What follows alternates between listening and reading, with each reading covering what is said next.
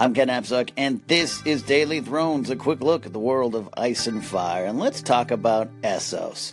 More importantly, let's talk about why isn't everyone running over to Essos? If the Whites can't swim, and the Night King is leading his army of the dead down from the north in Westeros, what's going on over in Essos? Now, I'm not naive to think that the narrow sea won't freeze over, and maybe they could just walk on over and hope that the ice doesn't break. We also now have a dragon at play, so maybe the Night King wants to do a little flying and take things over, but would he bring winter with him there? Is it just a matter of him going over, turning some people into whites and having a second army? Could he do that? Could he send one of his generals? Could he do that while some of his top men take care of the war in Westeros? I think that is one way you'd have to look at it in story. I don't think it's as simple as you can sail across the 14 seas to other lands and be safe. Plus, I think, and totally correct me if I'm wrong, I think I've done some digging where there's some talk of another version of the Long Night, another retelling, a telling from a different point of view over in Essos. And there's a lot of secrets in A Shy by the Shadow. So who's to say that the Lands of Always Winter don't somehow connect with Essos? We got to believe this planet, Planetos, I believe we're calling it, is round, right? Unless Arya is going to go west of west and just fall off the edge. So Essos isn't necessarily a safe spot. So, is there any worth in putting an SOS out for the armies of Essos? The Golden Company is coming this way to fight Cersei's war, but there's a lot of other sellswords and sellsword companies and mercenary groups. Would they be interested in joining the fight for a fair price? Would Volantis, Yunkai, Astapor, Marine, Karth, Bravos, Pentos? There's so many free cities there. What about the 80 lingering Dothraki? Could they join the fight? Could they be part of the solution? This is a worldwide problem, you think. Again, Euron says, I'll just sail to my island. But now that we have a dragon, we know that. They don't know that yet. But it'd just be a matter of creating a few whites, and winter has come to Essos. Winter would come to Bear Island or the Iron Islands or the Summer Isles. It seems like no one is safe. So will that factor in at all? Will Essos just be a forgotten land like it was this season? This is the first and so far only season of Game of Thrones that did not really figure in Essos. Now, the Iron Bank of Bravos factored into the story. The Golden Company's factored into the story. So it's not like Essos is a forgotten land. It just wasn't a place we traveled to. It never showed up in the opening credits. So what do you guys feel? What's the strategy with Essos? Is it a forgotten resource, an overlooked resource, or is it just something that we can deal with later? Let me know here on Daily Thrones. Hey, Ken, Kevin Ross. We've been having some spirited debate over here, and my question is this. We've been teased for 7 seasons now, the Clegane Bowl. Most people would think, including myself, that that was going to happen at the season finale, because where are you going to have time with only 6 episodes left? Maybe they're an hour and a half long, maybe 2 hours, but where does that fit in? So my question is, with so much hype, get hyped, that much, that is hyped can never die. What does the Clegane Bowl need to look like to live up to the hype for you? Are they fighting on the top of the balance of the wall with the undead underneath them? Are they fighting in Winterfell, right? Doing something crazy. What does the Clegane Bowl have to look like to live up to the hype for you? Thanks. Are we still hyped? Is the Clegane Bowl still something that we want to see? Kevin from 3 Cocktail Questions is right. For a long time, we have all been getting hyped for a possible showdown between the Hound and the Mountain. We all thought it was coming. The book readers believed it.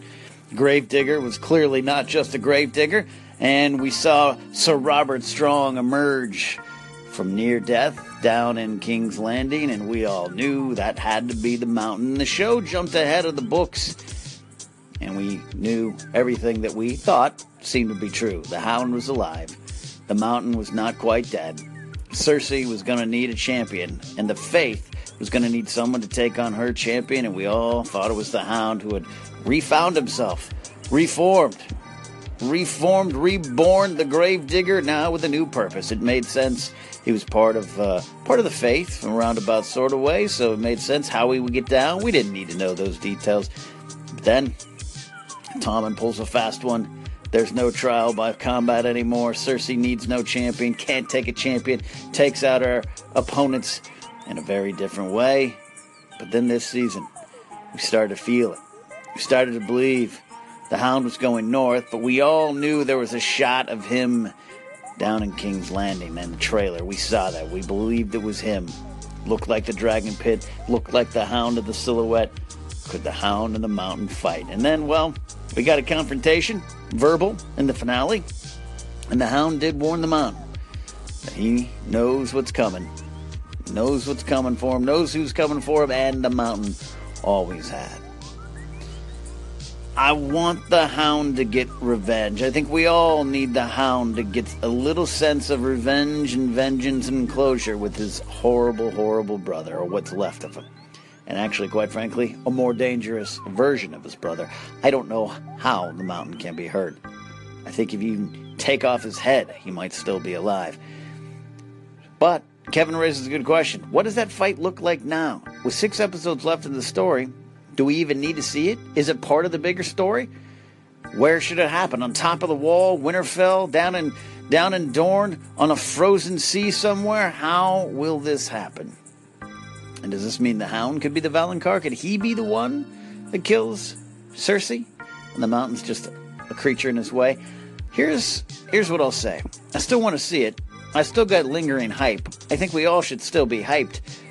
But the Hound and the Mountain has to have some sort of weight now to it outside of just their long-time brotherly feud.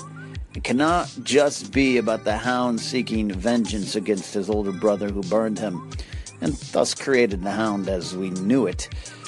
It has to be about something else, and I don't necessarily think that's just Cersei. It might have to do with Arya. Does this happen at Winterfell with Arya in danger? Does this happen down in King's Landing, where the story's progressed and now Arya's down there? I don't know, but I think it has to now be about something outside of the Hound. It can't just be a one-on-one battle between two brothers with long heat. No pun intended. We'll see how it happens. Right now, I wonder if it factors in to the end game. A lot of things just don't factor into the end game. The end game is Jon, the Night King. A lot of things are going to be cut away. A lot of things this season were cut away. I was kind of surprised that that was still there. I hope we get it. I just wonder, like Kevin asks, what will Clegane Bowl look like? Hey, Ken, I just want to say I'm 100% on board for Daily Thrones covering The Winds of Winter when it is released, and I am of the belief that it will be released before Season 8 drops. I mean, as you know, there's so many things that are different. There's storylines that are going on that never happened on the show. There are characters that are still alive that are long dead on the show. I know when that book comes out, I'm going to go into seclusion. I have to know what happens with Stannis in The Winds of Winter. Does his story end at Winterfell if he ever even gets there, or does it go on, which is something I'm very fascinated about, but so much more. So, yep, definitely on board for Daily Thrones covering The Winds of Winter. Eric's on board for covering The Winds of Winter, and I'm sure a lot of you are. We'll see how we can do it and break it down. And I do feel, like Eric said and I had said previously, I really feel strongly Winds of Winter will hit before Season 8. And that begs the question, how different will it be? How different will the story change what we have come to learn on the show? And when it is different, because I'm sure a lot of it will be different. Even moments like Hodor's death, George R. R. Martin has always said, hey, it's similar in the books, but not the same. Will it change? Will it have any impact on the show? Now, I'm one of the people who kind of looks at the show different from the book now. It took me a while to get to that point, but it's also interesting because I was show first, then got so heavy into the books that I started to become one of those snobby book people. But you have to understand there's so much more in the books. So when we get upset about Dorne and the Dornish plan on the show being so much smaller and insignificant compared to the books, hey, it's with some merit because those stories are so good and so thick and juicy, which is how we like good literature, thick and juicy, right? Phrasing. But I'll tell you what, will it affect how you view Season 8 if Winds of Winter comes out and drastically changes some things and you like it better? And do you always like things better in the books and the show? I still think Clash of Kings is a great book, but Season 2, which was mostly what Clash was based on, was a little bit better. The story's more clear. We had some great moments that I wish we had in the books. I wish Ari and Tywin were at Harrenhal were in the books, because I would have loved to see George R. R. Martin dig into that stuff. So the show is different from the books. That's a given. We know that. But can you separate the two if Winds of Winter comes out and dramatically changes, or in some points of view, dramatically improves what we've seen on the show?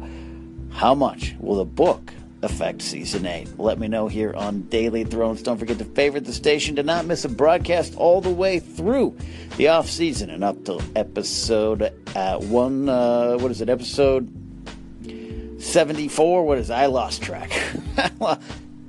Season 8. That's what we're building to. You guys know. I'll be here. Daily Thrones is also a podcast on Google Play and Apple Podcasts. Find it there. Subscribe, rate, review, do all those good things. We'll see you tomorrow. Get your calls in here to Daily Thrones.